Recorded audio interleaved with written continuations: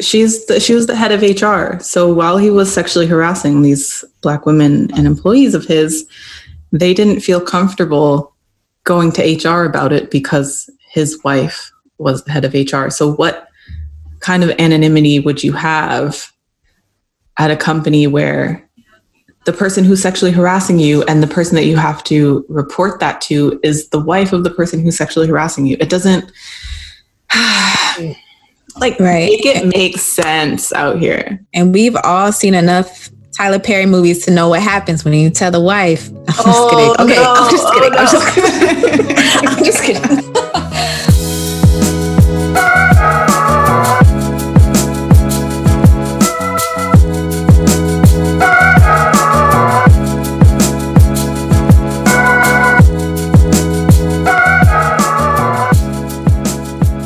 Hi, everyone. Hi. Welcome back to our podcast. Welcome back. We're here. It's our first episode. Whew.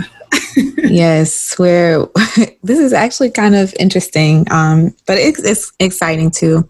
Yeah, absolutely. So what have you been up to? Oh, child. What have I been up to besides working and trying to coordinate a move, so I can get started continuing my dissertation research. So I'm going to move pretty soon. Yeah. I'm pretty sure I think I showed you. Yes. I think I showed you the apartment. Yes.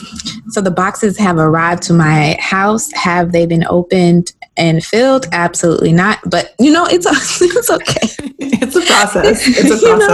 And moving is so stressful.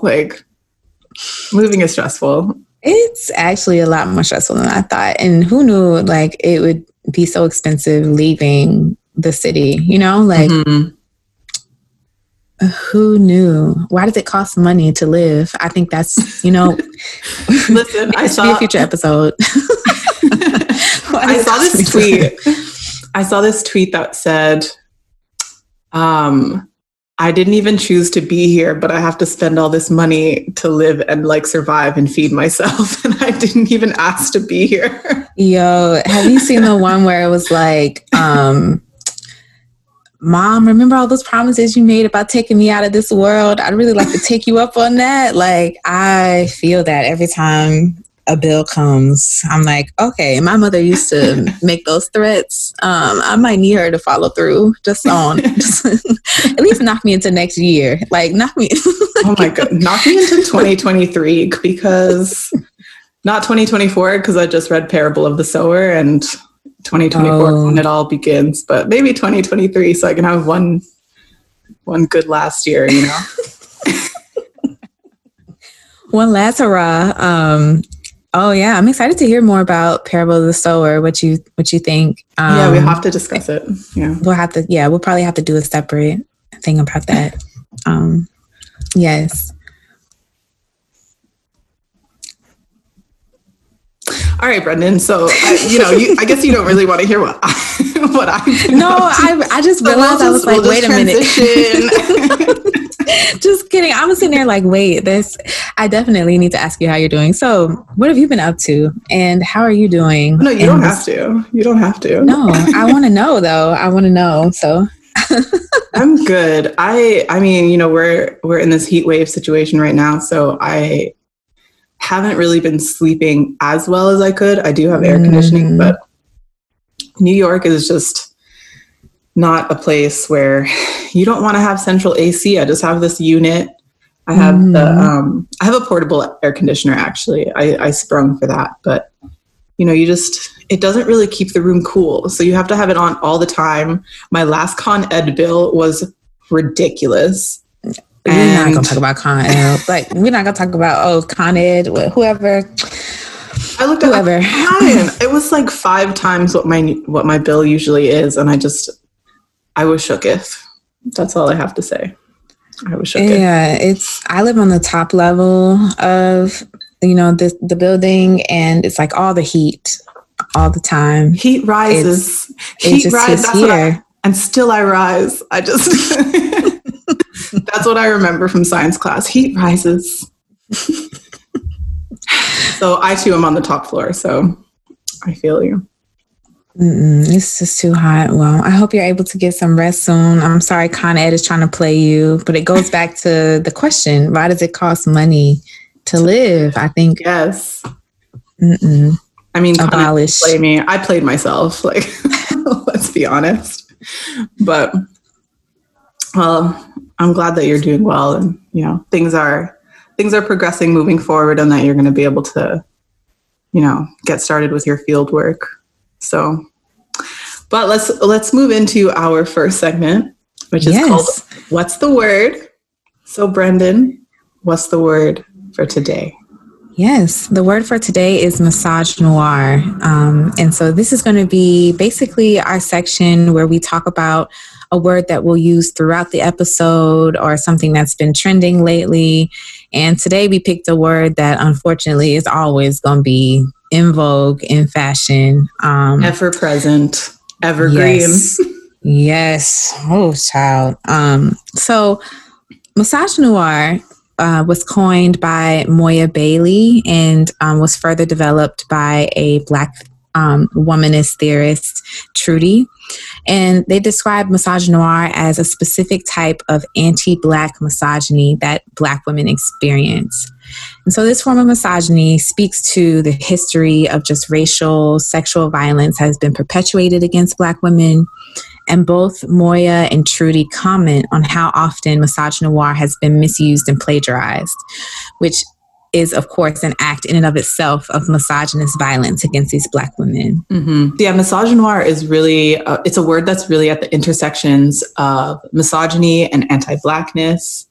And it's something that specifically is experienced by Black women. And actually in that article that you recommended, which I read through, they talk about how it was, or Moya talks about how it had begun being used as something to represent the misogyny experienced by women of color. Mm-hmm. And she said that she had to make a statement and say specifically, this is about Black women. This is about our specific experiences and how we walk in the world and how the world treats us as a result. Yeah. And that's something that is so commonplace, right? When people start with Black women, right? Black women kind of introduce this experience of violence. And then it's like, well, actually all women experience this, right? And it's that like erasure of the fact that actually, even if all women experience a particular type of violence, right? Usually Black women experience it the most, right? Or a particularly kind of concentrated form of violence. And yeah, so Moya and Trudy really talk about how like Black women experience sexism that stems from like this white supremacy, ableism, and these like capitalist structures, right? That frame us, both Black, trans, and cis women as quote unquote, not real women, right? So there's all these discourses about us not even being able to be seen in actual womanhood, like our experiences are not reflected there. And I think what's also interesting is how she says she started in like medical discourses too. Right. So like how medicine kind of frames how Black women are seen as not real women. That has real implications in maternal health today. Definitely. Yeah, and I mean, which we're seeing a lot more of. We really just saw this with Nicole Thea. I haven't gotten any updates, and I'm not sure exactly what she died of, but you know, so for those of you who don't know Nicole Thea, she was 24 years old, a YouTuber in the UK, a Black woman, and she was 8 months pregnant, and she died along with her unborn child. And it again speaks to what Brendan was saying, these very material consequences and harms and violences against specifically Black women. In the UK, maternal mortality rates are 5 times higher among Black women than white women. And so that is a very specific experience of ours. Yeah, and I would say in the US, different reports say different things, but it's anywhere between 3 to 5 times. And so it's weird, quote unquote, by design. Some would say, right, that anti-Blackness is a global experience. So even as you enter into different countries, these things tend to have similar experiences, right? Black women around the world tend to have similar experiences. Yeah. And what I also liked about Moya and Trudy's intervention was just that they were trying to highlight both these kind of historical legacies of racial sexual violence. So what happens when Black women enter into predominantly white spaces or predominantly non-Black spaces, but also what happens within the Black community, quote unquote, when Black cis men, most of them straight, tend to dictate or want to dictate what Black women do with their bodies. And so we see this all the time on the internet. People talk about this all the time. And I'm trying to think, this the other day, just reading about I saw this tweet of this Black woman who she put a selfie up on the internet, and all the Black men in her comments saying she had a tattoo on her forearm, and you could see it in the selfie, and all the Black men in the comments saying, "Oh, that's like putting a bumper sticker on a Bentley. Like, you need to get rid of your tattoo." What? Yes, what? Like, you need to get rid of your tattoo. You're beautiful without it. And it's like, nobody asked your ashy self. Nobody asked your ashy self to come into my mentions talking about to get rid of your tattoo. Like, sir, what are you doing to get rid of your uneven hairline? Like, what like, if we're gonna talk about body modifications here, there's something much more urgent happening on your end of the computer screen. Okay, so let's address that. But like, it's all these kind of just insidious ways that this misogynoir pops up that we don't even think about it in the ways that we like perpetuate it against, even as Black women, like we perpetuate it against each other. So it's just so prevalent. Evergreen. I actually, I have something to say on that, but you reminded me of when Moya Bailey said that part of it is about us failing to be desirable. And when I read that really hit. It's like there's a continuous reminder that we cannot be considered desirable. Beauty, attractiveness, these things are ultimately unattainable because, and before anybody jumps down my throat and says Black women, that I'm saying that Black women aren't beautiful, that's not what I'm saying. I'm saying that the standard of beauty is whiteness. And Black women ultimately cannot be white. And thus we can't ever truly be seen by the world as beautiful, as meeting these kinds of beauty standards and expectations. And so we're just continually in this cycle where we are failing to be that. And that itself, misogynoir is essentially built into patriarchy and capitalism. I mean, it's built into everything, isn't it? Yeah, it's all connected. And I really appreciate you highlighting that. And I think it's really interesting that that even as Black women are excluded from these beauty standards, you still find our features being incorporated into them. And so there's something beautiful about Blackness. One of the beautiful things about Blackness is that its exclusion, our features, right, that are constantly excluded, find their ways being included into these beauty standards because you can't help but deny, right, that like we're beautiful people. And so, which is highlighted when you see cis Black men make comments about white women who have certain features, right? So like white women who have body fat that deposits in certain places. So they have thicker thighs or, rounder hips. And it's like, oh, Black women, y'all are in trouble. White girls are leveling up. And it's like, how are we in trouble if they're coming to our standard, right? So like, that's this logic that actually highlights, all right, this misogynoir too, where it's like the only thing that keeps Black women in high standing is, your body, right? And and the way you look. So that puts a lot of pressure on those of us who don't look that way. Absolutely. Yeah. I'm looking for this quote because I just read Thick. So I just read Thick by Tressie McMillan Cottom. Yes, you are. You have been reading this summer. Like, I also want to applaud you for that. Like, I feel like this summer I have trying to get my life together. I have had my moments, but I'm just trying to find this quote. Yeah, so I've been reading Thick, the book by Tressie McMillan Cottom, and she has this line which is a perfect encapsulation of what we were just talking about. She says that so long as the beautiful people are white, what is beautiful at any given time can be renegotiated without redistributing capital from white to non-white people. And that is the word. Like, that is exactly what we're talking about right now. So people who are not Black can have Black features and be celebrated for them, but when Black women have them, they're not considered beautiful, because you can just rework what beauty means in order to incorporate whiteness and exclude Blackness. Yeah. And I think that's it. That makes a lot of sense. And she's a sociologist, right? Yeah.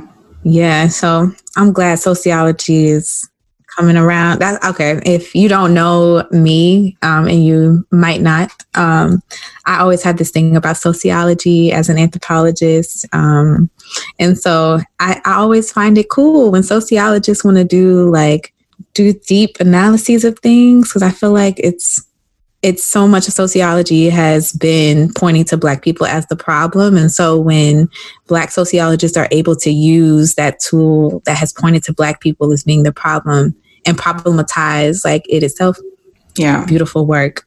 I love to see it. All right. Well, I will put that in the show notes. You read that. But I did want to go back to what you were saying about misogynoir and how it can be perpetuated in the community. And I was watching The Grapevine. And I know you haven't kind of gotten into The Grapevine yet, have you? All right. Well, The Grapevine, it's essentially it's a roundtable discussion show, and they'll have panels of different groups of people, of Black people, just discussing different subjects. And so in one of their recent episodes, they were talking about trans women were talking about the ways that cis women and even Black women exclude them from womanhood. Yeah, that is one of the things, that I was pointing to earlier about thinking about how we as Black women perpetuate misogynoir against each other. And what we don't understand, though, as cis women, right, is when we make those moves to focus on reproductive capacity as a measurement of, as a measure of being a quote unquote true woman. First of all, you're making the assumption that trans women aren't able to have children, which is false, right? And then also it's pointing to these histories that call us as Black women lesser than women because we served as breeders, right, on plantations. So in our attempt to scramble for this womanhood that, as Alyssa, as you were explaining so eloquently earlier, is unattainable, right?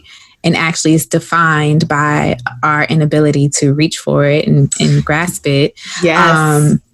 That we want to perpetuate violence against each other, but then also reframe ourselves in this framework that oppresses us, right? Being a woman is not dependent on whether or not you can carry a child or do whatever, because if so, there are lots of cis women who are unable to do that for a variety of reasons.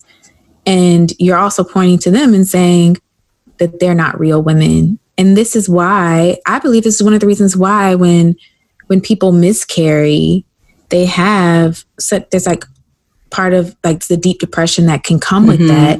It's because of all these societal meanings around what it means to be a quote unquote real woman. And so it's exactly, at least some of the women that I know who have miscarried remarked about feeling like failures to their families, to their partners and it's like, you're not a failure because you weren't able to carry a fetus, right? Like you're not a failure. It happens. But because so much of white femininity, white womanhood is connected to carrying and bearing children, and also, and again, Black womanhood, right, is also tied to that. We get caught up in all these different matrices, and it's just really violent. And so we've talked about like how Black trans women pointing to the ways that they experience these violence from all sides. And so there's vocabulary that's developed around that, called transmisogynoir, right? Which specifically speaks to the experiences of Black trans women, that we cannot erase, as cis women talking about misogynoir, right? We can't erase the ways that trans Black women face their own specific type of misogyny. Mm-hmm. Yeah, and one of the statistics that I just found astounding that Moya Bailey and Trudy referred to was that the life expectancy of a Black trans woman is 35 years old. I was so taken aback by that. I just think that is an unacceptable violence that we, as Black women, as Black cis women, we need to acknowledge and reckon with. And I think that it's unacceptable that we reproduce that kind of misogynoir within our own communities. Mm-hmm. And I think because that article is a little older, since then, I think they have the number 35 has been questioned. So it might be longer than that now. I don't have an exact number, but it's definitely a shorter life expectancy than cis Black women. Yeah. And I mean, all of our life expectancies are shorter than white women, right? Yeah. So white, trans, or cis women. So in the ways like we as cis Black women perpetuate violence, and right, we open up space for cis Black men who kill us all, right? Like who kill both cis and trans Black women, right? Yes. We're actually much more likely to die at the hands of a cis Black man than we are at any other demographic. We don't have to talk about that.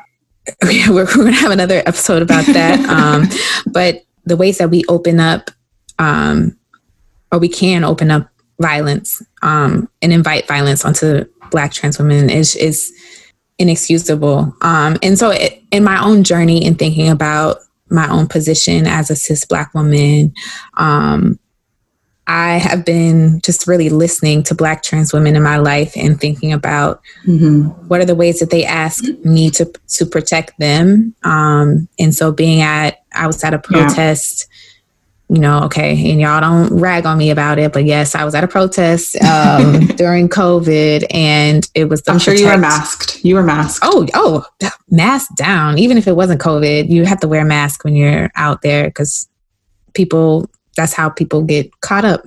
And so, yeah, a Black trans woman, she spoke and she was like, why is it that we have to die to be heard kind of thing? Like, why is it that, what you hear about Black trans women is that they've been killed again, right? And it's like, what about those of us who are living, who are marching, who are doing these things? Like, we also need to be listened to. And yeah, I just think about in my own scholarship, right, how to be so careful about making sure that I don't erase trans Black women and girls' experiences in an effort to define what it means to experience violence as a Black woman, or to what does it mean to like be vulnerable as a Black woman. And so I think my challenge definitely is making sure that I'm attentive, that I'm reading, that I'm listening, and that I'm checking myself each and every step of the way, because the last thing I want to do is enter or create a world or a movement or a freedom space where Black trans women do not feel like they can be included and invited and prioritized. Like if I do that, who the hell am I like freeing, right? If Black trans women cannot be protected and safe in the world that I want to create, then what is the purpose of that world? Like, and yeah, I mean, that's kind of where I'm at with that. I don't know how to write about that in a way that's legible to our department or to, you know, anthropology at writ large, but that's like where I'm sitting at right now in my thinking and for my own research. Mm-hmm. You will get there. You will get there. I believe in you. Thank you. Yeah. So also I wanted to think about like misogynoir and these kind of commercial depictions of Black women and especially like dark-skinned Black women. These women are typically depicted as subhuman, as animal-like, always angry, super strong, you know, basically the opposite of these kind of white standards for femininity and beauty that depict women as like fragile, as people to be protected. And one example of that I would say would be like this idea that Black women are impermeable. So I know Serena Williams talks about it a lot in dealing with like her own maternal health care, back to that crisis, where people couldn't believe that she was experiencing the pain that she was experiencing. And you've probably seen the political cartoons about her where she's depicted as like larger than life and, you know, these really harmful images of her when it's like, no, she's just the best athlete in the world. Right. And like, that's it. And people are intimidated by her strength and her prowess. But also, she talks about having these moments where she has to show herself as soft in order to still be seen as like womanly in a sense. And so basically, and it's funny that, you know, she has to show herself as soft in a world where Black women aren't even really allowed to be soft. We are almost in this space where we are expected to be strong and expected to bear the brunt of any kinds of violence and harm and treatment that we receive in the world. And being soft is looked at as a failure. Again, I mean, misogynoir comes down to Black women failing to meet certain expectations that we never can meet. Right. And it's like literally everywhere you turn your head, you know, and all it does is really just create these conditions where we as Black women can be treated as lesser, right, in reality, while also having these expectations that will serve as like mammy, auntie, protector. On Twitter, right? They'll treat us like bulldogs. They'll say, "Oh, so and so said something racist. Get them, girl." And it's like, wait a minute. Like, don't put me in these conversations where I can endure violence because you want me to serve as a symbol for something else. And I think I'll get to that a little bit later in talking about a particular person who put a Black woman in this position. But if I'm thinking about also just other examples in my own life of when I have witnessed misogynoir, like, and, you know, I will be upfront about this. Like, I am a short, darker skinned Black woman. You know, I have like a particular body type that would lend people to like mammify me at times or like over sexualize me at others. And so I have experienced a lot of misogynoir in my life that I can point to. And one time though in particular, which, you know, tell it, girl. I alluded to this story to Alyssa and when we were thinking about this episode, and I was like, girl, let me tell you about this time that I used to teach high school. And if you're a former student of mine, hey, boo, I miss you. I love you. You're at the center of my heart always. I used to teach high school, and I had this person who worked with me. He was a Black man who was in his early 40s. And this is important later. I just turned 27 last month. But at that time I was 23.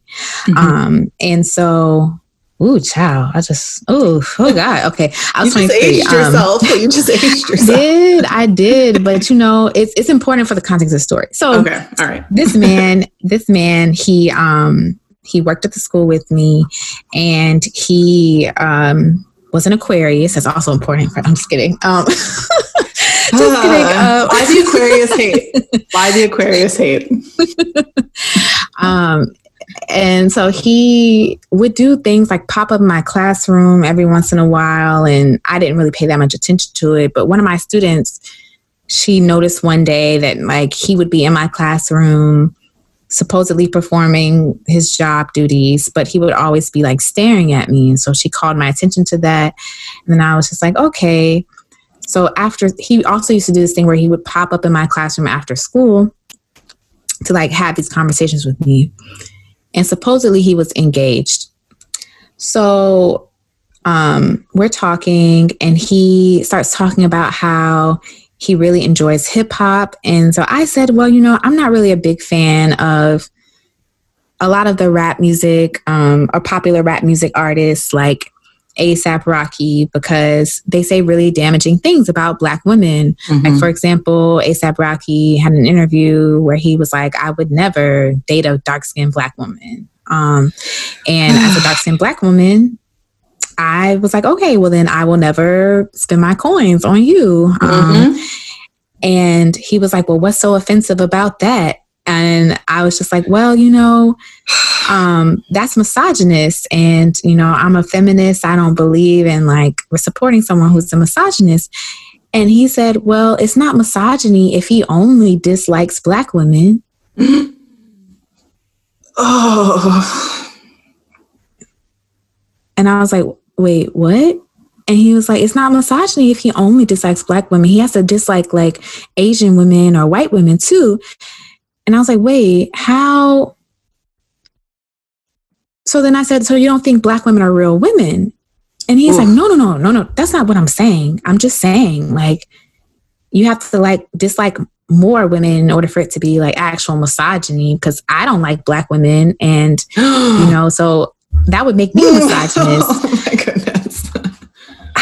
And then, so long story short, this man said that he didn't like Black women because he dated someone in high school who left him because No Scrubs came out, and she realized that he was a scrub.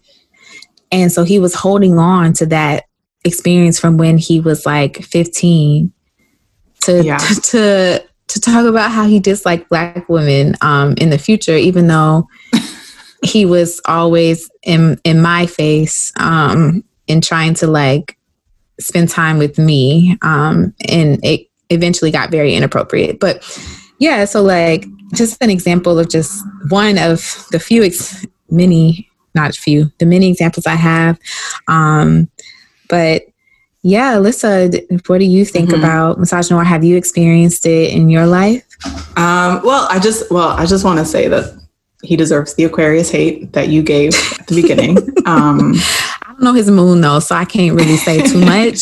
I just say that all I know is he's an Aquarius.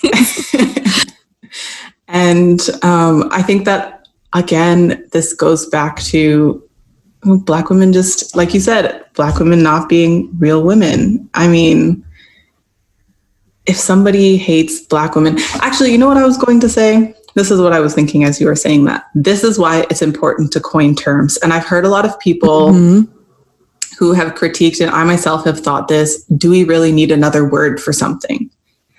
And he called you on the semantics of that word, which is so often used to undermine someone's argument because the word that you're using doesn't, or the situation that you're referring to using a certain word isn't specific and isn't exact and doesn't meet the definition of that word exactly. And he called you on that. And that is why it is important to coin new terms. That is why we need the word misogynoir. That's why we need to think about trans misogynoir.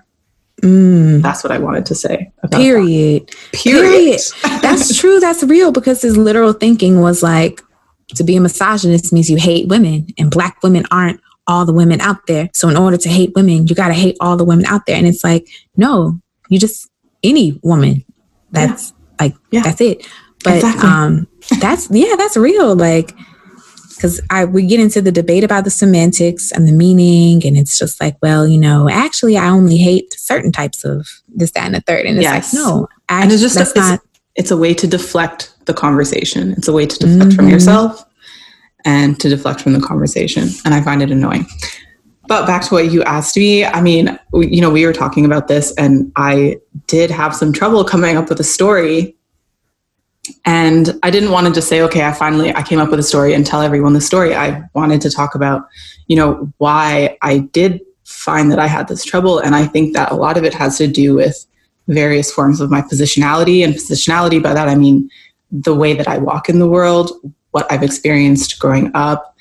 And I think one thing is that I do have skin color privilege. I'm a lighter skinned Black woman, and I grew up in Canada. And in Canada, you're just kind of taught not to really think about race. At least when I was growing up, I think that there's a lot more being discussed now, of course. But when I was growing up, I never thought that if I didn't get something, it was down to my race.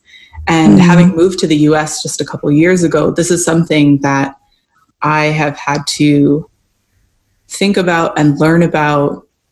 Because I mean, I've understood it theoretically, but I've always existed in this space where I could rationalize or deny anti-Blackness, and you know, I could find some kind of way to mental gymnastics myself out of it.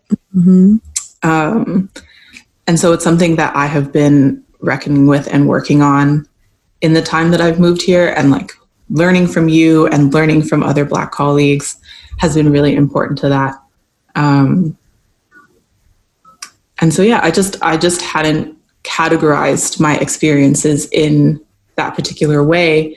And again, that's why it's so important to have these names for things, is because that's when you can really start putting ideas and experiences into a certain box and relating them to other people, and realizing that actually this isn't just a one-time experience.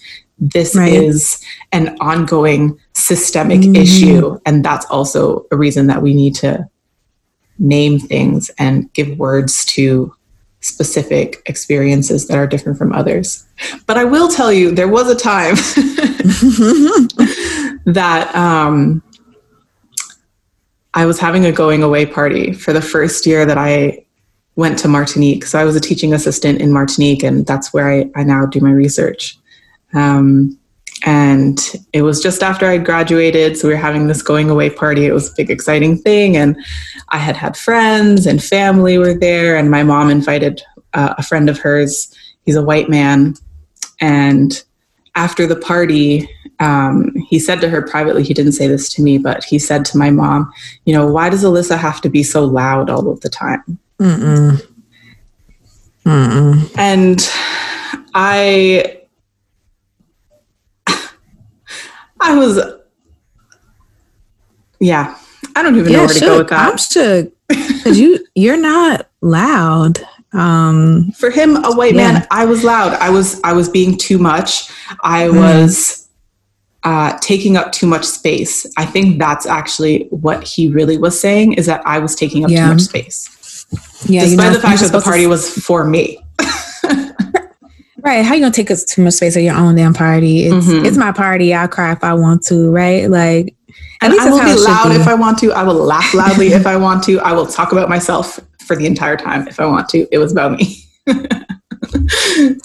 Yeah, like, I think that, wow. I mean, the only thing I can really say to that is that I really am glad that you are showing your own self and your own voice now, and like, allow yourself to take up that space, because, you know, if we are silent, then we're actually playing part and parcel into this world trying to silence us. And I mean, at times our silence can be strategic, but yeah, definitely thinking about how in that moment you should have been able to celebrate yourself. And it's always something about Black women some would say Blackness in general, but I think Black women specifically, we're always seen as too much, no matter how thin we are, no matter how, thick we might be, or, or, tall or short, how soft our voice is or how loud we are. There's always something about us that is too much. It's excess in spaces. And I was having fun. And so right. Black joy is just too much. Exactly. Black joy is just too much for this white man. Like if it's not centered around him, then it's not worth it, right? It's not, it's not, good riddance. So you were saying that, he was really not trying to be in a place to observe your joy and yourself. And I just think about how many times have Black women been in spaces that's supposed to be dedicated to them or spaces that they've created and they have not been able to celebrate themselves. Yes. I know we had a conversation, right, about the Me Too earlier and just how Black women can break open spaces, but then immediately be erased from the spaces. So I know you wanted to say more about that. No, I mean, that was basically what I thought would be a really good way to talk about what we're reading this week. And our What We're Reading segment. So we'll just tell you a little text that we read this week and kind of how it relates to to our kind of topic theme of the day. And so this week we read Looking for Zora by Alice Walker. And so Alice Walker was integral into, bringing Zora Neale Hurston's work back into, or not even back, but into the mainstream and really bringing her that renown that she was due, essentially. So I've been reading a lot about her life, and Zora Neale Hurston was a woman that you could describe as unruly, or if you want to use Saidiya Hartman's word, wayward. I think that, and I mean that in the most affectionate way possible. She was just someone who was unapologetically herself. And so actually that's something that made her super unpopular during the Harlem Renaissance.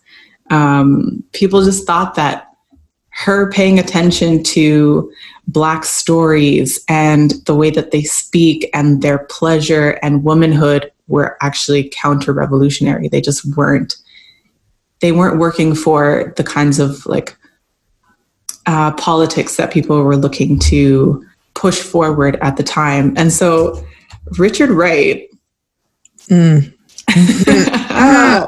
Wright, he actually said about her novel, Their Eyes Were Watching God, which I think a lot of people have read in high school. It's a very popular text. People know it. It's renowned. He actually said that it contained, quote, no theme, no message, no thought, end quote. And so no because message. No message, no thought, no theme. And so because of message kind for I'm like, okay.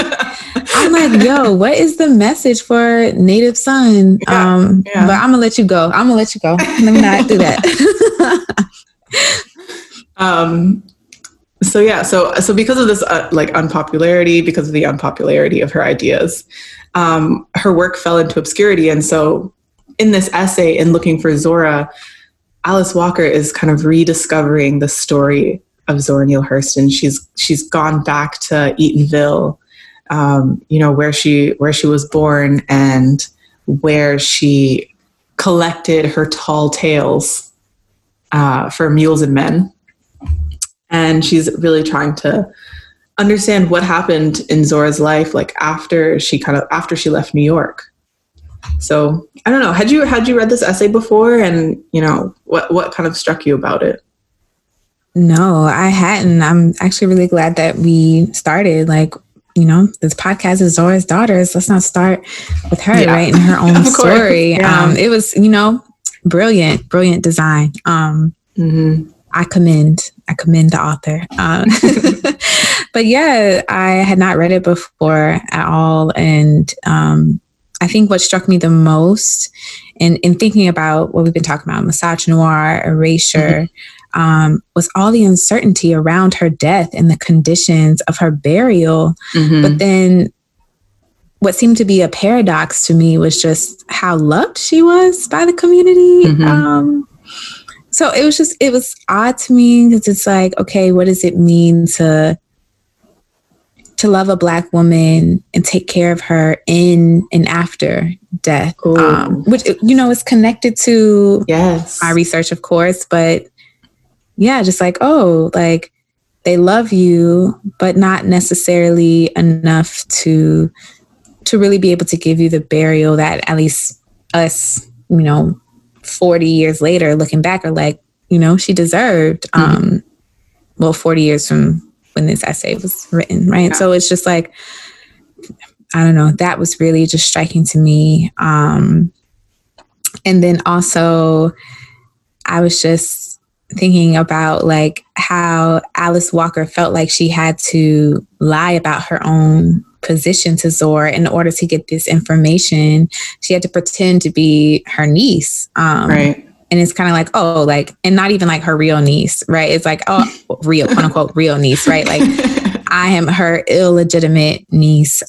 She's not illegitimate. Oh, yeah, but then it's like, you know, it's like, oh yeah, you're not illegitimate. Which is like, okay, thanks, sir. You know, thanks for patting me on the back and affirming my existence. Like, yeah, of course. And so that was also very interesting to me because it's like, it made me think about research practices and it's like, what are the ways that we lie to ourselves and lie to others to get the information that we need? But that's also, you know, I guess an anthropologist thing. The little sneaky ways I've had to enter into answering questions about my own research or my own thinking about things. Yeah. But getting back to Zora, I think also the imagery of Alice Walker and I forget the young woman who was helping her find Zora's grave, I believe, but wading through that grass, right? And it's kind of like the danger that's also there. The danger in memorializing Black women. I don't know. I'm being real symbolic right now. No, you are. Oh, this is beautiful.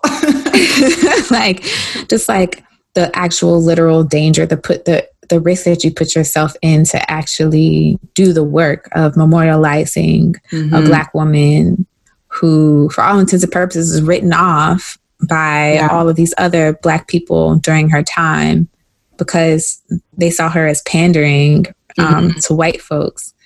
And it's really interesting for Richard Wright to make that kind of comment about her, considering Native Son, right? And like the things that Native Son exposes about Black men's place in the academy or in literature or in however you want to configure them. But yeah, what are you thinking? What else struck you? I mean, what you said was just so beautiful. I feel like I can't.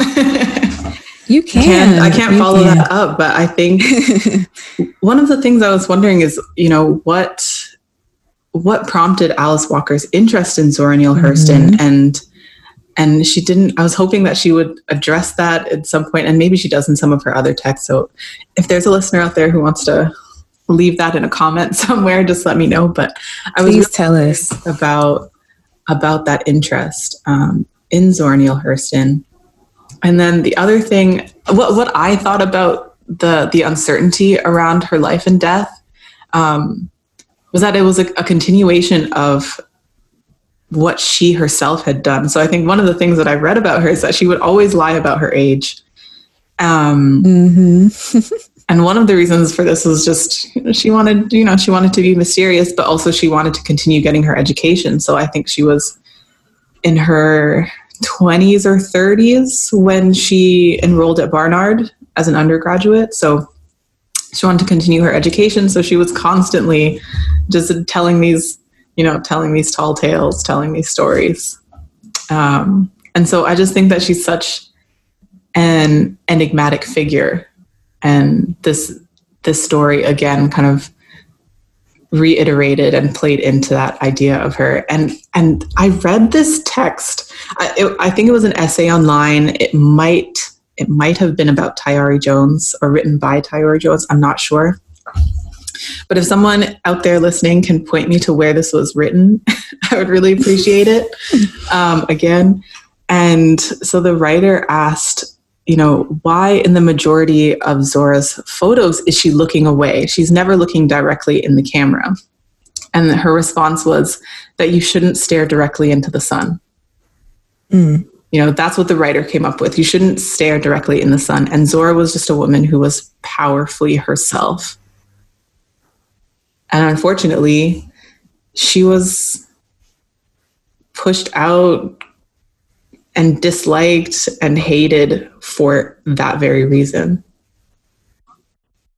Yeah, I think too, just the circumstances of her death in her life, and like how she died. Basically, the uncertainty around it, but some people were like, oh, she died starving and hungry and hurt. And then you read the essay and it's like, well, some people are like, no, she had a stroke and she chose not to go to the home that would take care of her. But then also how we never really get to see her body, but then it comes out in the essay that Zora was actually kind of a bigger woman. Right. Which I was also kind of surprised by. I was like, oh, maybe she also experienced things around her, like her size that we don't know. And so also like part of that being part of the mystery too, because in the ways that like Black women's bodies in the academy, like most Black women I know who are academics are fairly thin women, and I'm like not. So I think about like what that does for how I'm perceived, like how my Blackness is perceived through my literal, like the shape of my body, right? And so just like, what were the ways that, perhaps like, she was a lighter skinned woman, or like, so what are the ways that like her body, just her body allowed her to shift in and out of spaces that we will probably never really know. But what we do have are these Black men saying all this, mess about her. Listen, okay, so so again, was reading about her life, and there's a really long essay about her in the New Yorker. And it's from 1996. I'll link to it in the show notes anyways, so people can read it. But Darwin Turner, he wrote one of the first kind of really important analyses or considerations of the Harlem Renaissance. And, he actually justified Hurston's erasure from the Renaissance at the time. So he wrote this in 1971. So he justified her erasure from stories and from like the renown of the Harlem Renaissance, because he said that she had never been more than a wandering minstrel. And then he went on to say that it was, quote, eccentric, but perhaps appropriate for her to return to Florida to take a job as a cook and maid for a white family and to die in poverty, end quote. Oh. So he was basically saying that there was like, this was poetic justice, because that was actually what she had proposed for Black people in her stories, is that like, this is that poverty and working for white people is the best life that they can live. Like textbook misogynoir. Like text, literally, it's printed on the page. It's in a textbook, yeah. Yeah, no. Just no to all of that. Like, no one deserves to die. And like, what? Like, that's not poetic. That's not poetic just at all. And it's especially just jarring thinking about how popular her work is now, how popular she is now, like, and just to know that she died in relative like obscurity, right? Or, you know, this critic, quote unquote. I mean, can we even really, this is not appropriate to make a comment on this people's lives like this, but that's what I'm saying. Yeah, like it's I don't even know what to say about it. Like the word escapes me in the moment, but it's horrible to think that, like, I don't know, even now as an academic, right? I'm not chasing money or fame. I mean, if I were, I would not be doing I would not be a PhD student.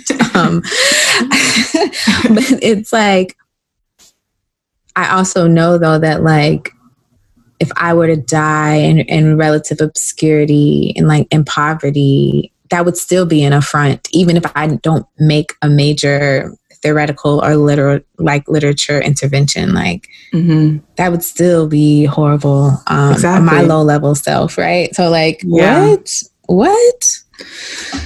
I know. It's just all you can do is sigh. Literally. And then also bring her stories back to life, which is what Alice Walker did. And I mean, she kind of rose to popularity during the Harlem Renaissance. And then she, you know, people kind of got tired of her for various reasons. I'm sure that was mostly Black men. Yeah, they tend to get tired of us the fastest. But it was through this process of gatekeeping that she was like pushed out and into obscurity. So she just left New York and like never went back. But gatekeeping, I think, is like, that idea is kind of a good way for us to segue into our final segment, which is what in the world? What in the world? Like what? What in the world? So, like, what in the world is going on with Essence? Essence magazine. I just thought that this situation was the perfect example of misogyny. You have a Black man running a company that literally caters to Black women. And yet those same women were mistreated, sexually harassed, pushed out of the company. And it's crazy to me. It's crazy to me that you would have this. And then the thing, like all I don't know.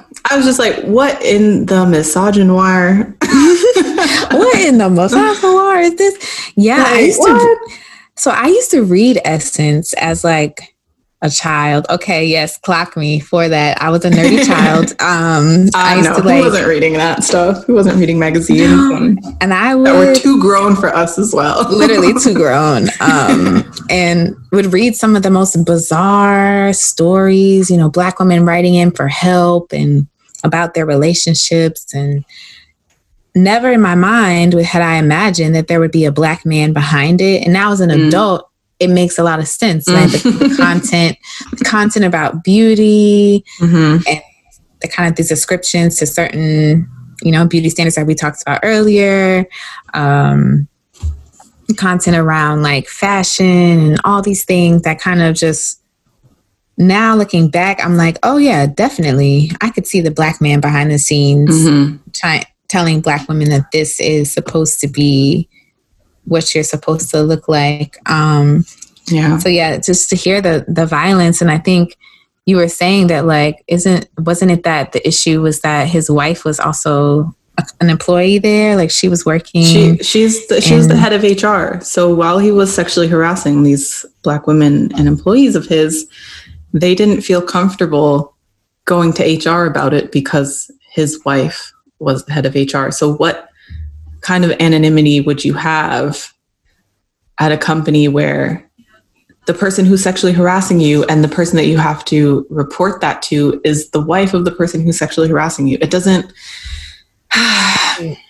make it make sense out here. And we've all seen enough Tyler Perry movies to know what happens when you tell the wife. I'm just kidding. But we all know what happens, right? It's like you're going to get fired.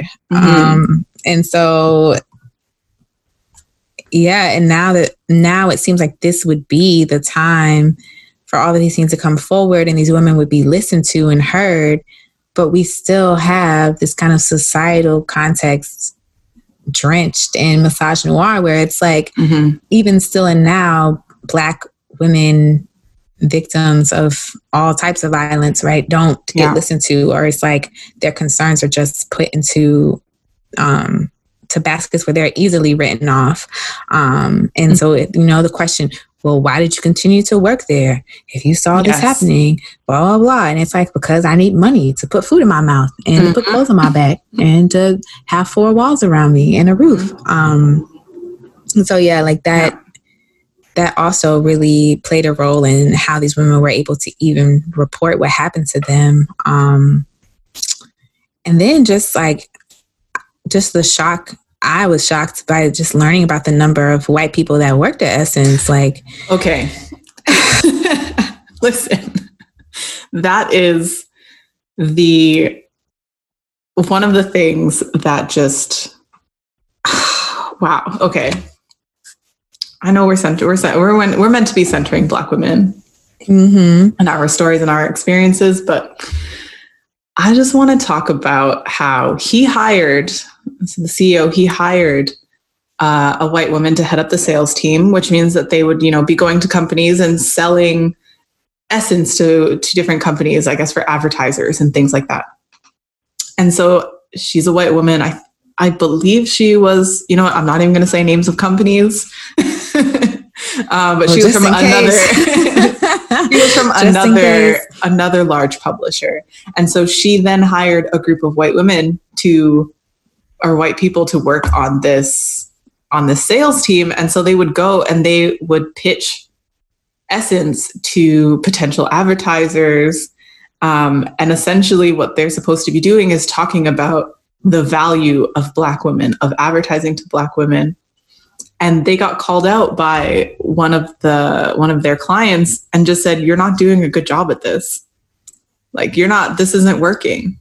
And you're not convincing us that we should be working with you or advertising with you." And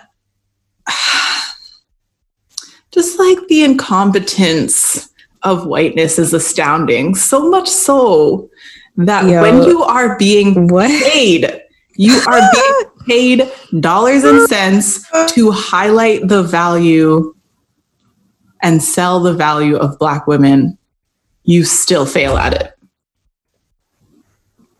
Like the audacity of that caucasity. Like literally, I was about to be like the caucasity of it all. And it's just like, but it also just goes to show you, in the CEO's mind, I'm sure he was like, oh, who knows how to get things sold? I want to have, Johnson & Johnson, right, sell their baby powder products in Essence. So they need to see someone who looks like them in that room. And it's like, so I'm sure everyone was confused on all sides. Like, wait a minute.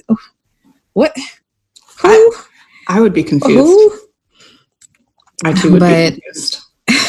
And it also, I think, just speaks to just like something else that I was thinking about in the world, in the academic world, I'll say, we'll bring it to academia, where we see this gatekeeping happening in these liberal spaces where we have these white women, most of the time, sometimes it's white men in these powerful positions who see themselves as doing something good and diversifying by inviting Black men into these spaces. They say, okay, we want diversity, but we're going to get Black men because Black men are scarce. They are underrepresented. They are endangered, quote unquote. They are just not here in the academy, when actually, when you look at the numbers, right, Black women, there are far more Black men in higher positions than Black women in the academy. Because they benefit from patriarchy. Yeah, they benefit from patriarchy, and they also benefit from like white liberal aspirations to like remediate racism, right? Ooh, so it's like, yes, it's this thing of just like, oh, well, we know that there's so few of y'all because, you know, and mass incarceration, et cetera. So they're like, well, we gotta reverse that through representation. And I remember in college specifically hearing that being the reason why instead of hiring a Black woman for a position, they hired a Black man because he said he wanted to reverse the racism of the academy. This one white man said that was his role and his job. And then that Black man that they hired ended up terrorizing all of the Black women in the student group that I was a part of. Oh, yikes. But, you know, and that's what tends to happen, right? Is that usually also these processes select for Black men who may not have the most like feminist orientations around things. And so they kind of perpetuate the status quo where they become these like Black faces who serve a role of fulfilling a quota, but then also just like perpetuate white supremacist patriarchal violence. And so my thing has been in these academic spaces is like, how can we be thoughtful so that we're not just doing these politics of like respectability where if Black people experience violence from other Black people, they don't talk about it because they want to be seen as like, they don't want to muddy up the image of the race, right? Or reinforce stereotypes. So like, how do we think about that critically and also think about these politics of representation where it's like, well, if one of us is there, then it doesn't really matter, you know, what we say, at least we're there, which is like not true.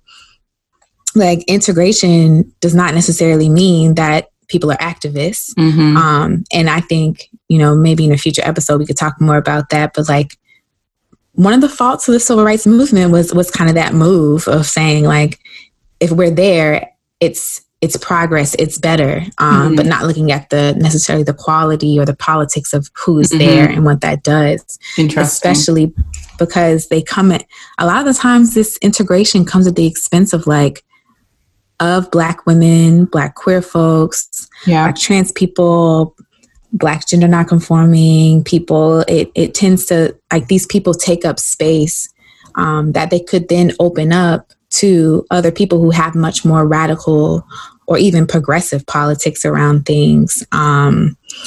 And yeah, I made a very public moment on Twitter about that, about a particular Black man author whose work I found to be damaging for women like me, you know, Black queer women, and to see the response from other Black women who were just like, well, the reason why we don't critique other Black people in front of everyone to see is because there's so few of us who even get that access to power. And it's like, but what is he doing with that access of power? Yeah. Is he actually making it better for other Black people, or is he just amassing power and wealth for himself? Exactly.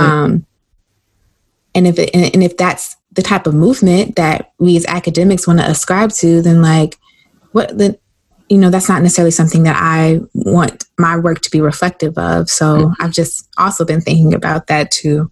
Yeah, I mean, you want to be part of the liberation. We're looking for liberation. We're not just looking for representation. So what has overall been the response to your thread? How would you characterize that response? It's been interesting. I think I have gotten a lot of, still even now people are still sharing it, which to me is odd. I felt like Twitter has like a 2-day life cycle, but you know, I mean, as long as it's helpful. And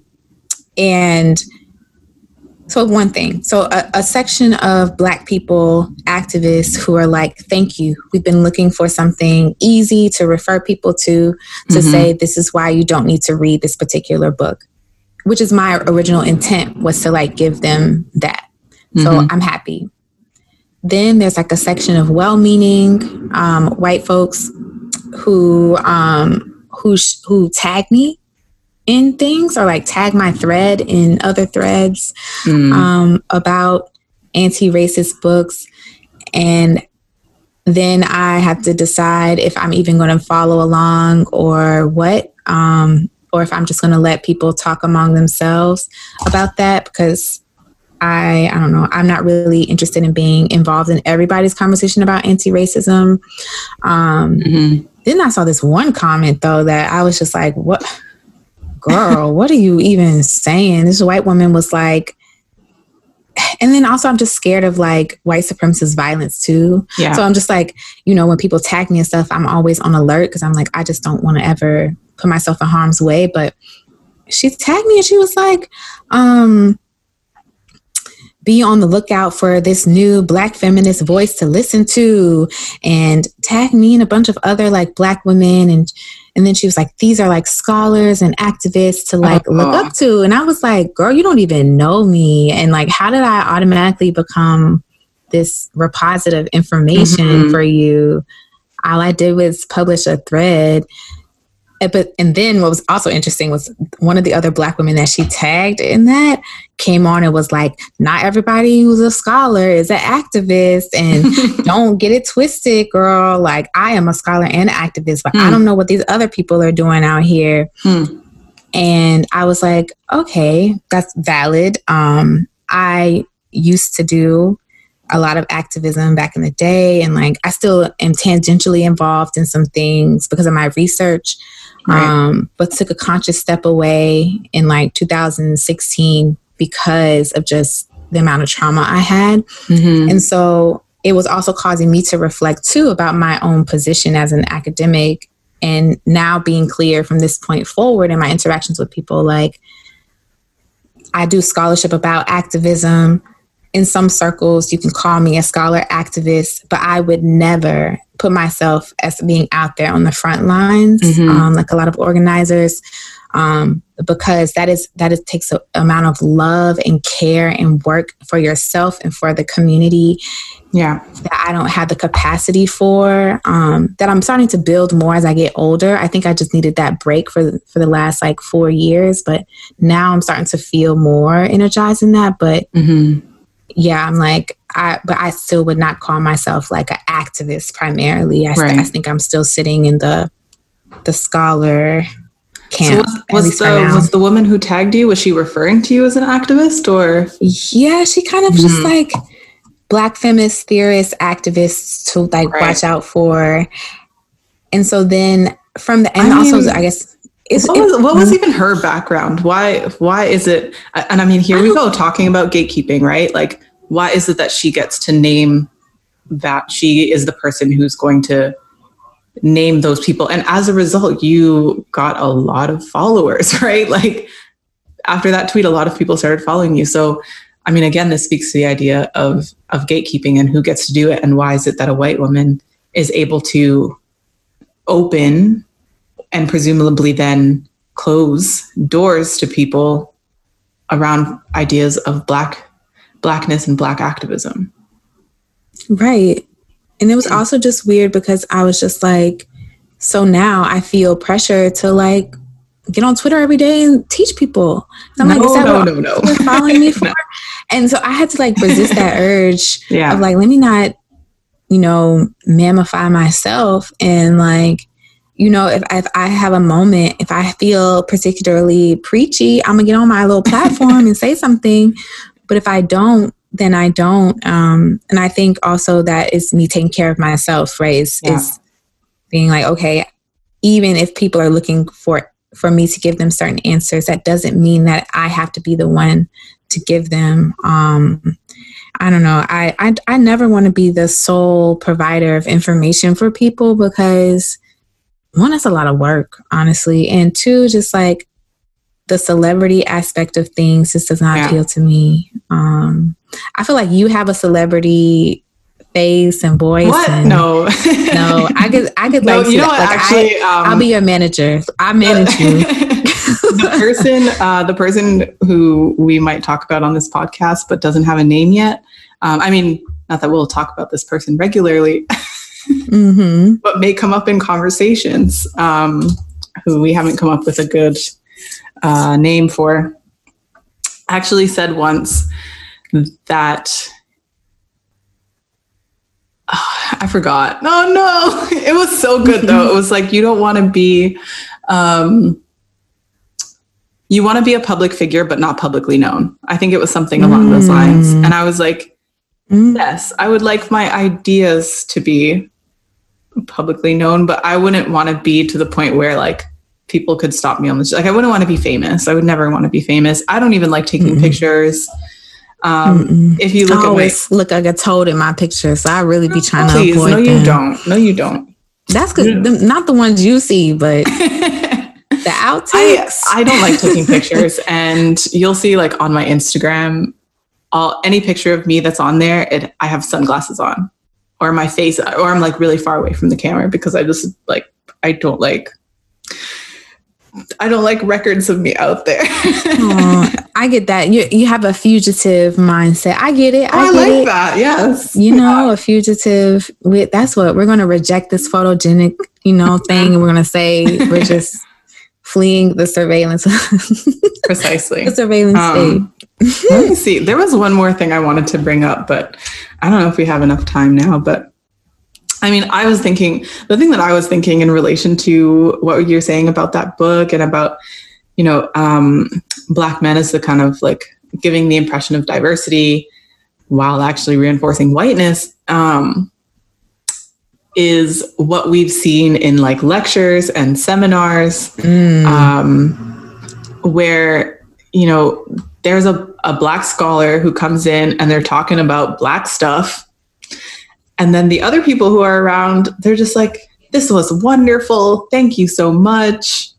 I'm so glad that you are here.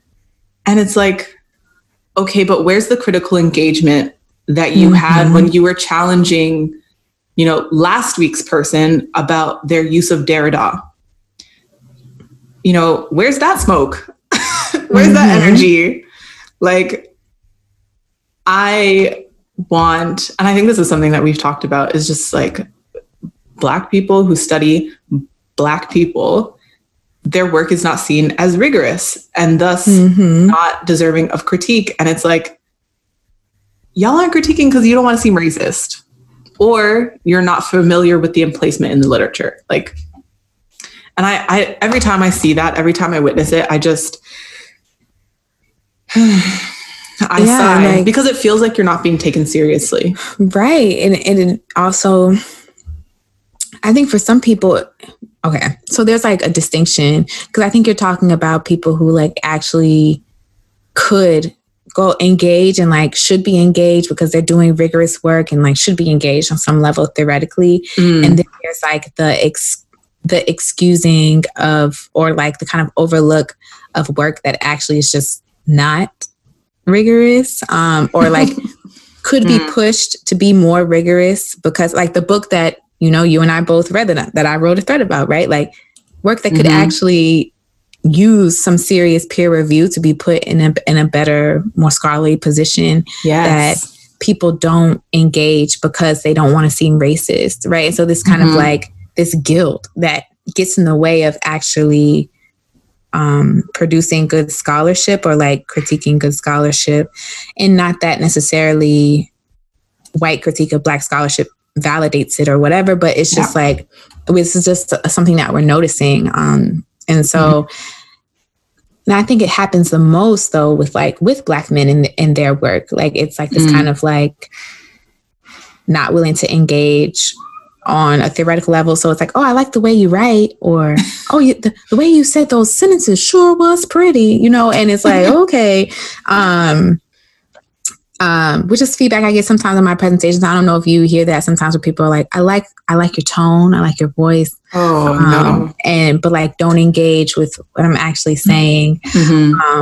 Or the engagement with what I'm saying is like something completely off base, where it's like, you say Black women experience violence, but like, don't other groups of women do too? And like, shouldn't you talk about it as like a comparative note so that we can really see if the violence against Black women is really that bad? And it's like, oh my goodness, I don't think that's where I'm going with that. But like, you know, just, and I think also part of it is like ignorance around the literature and Black studies too, especially in anthropological circles and certain ones.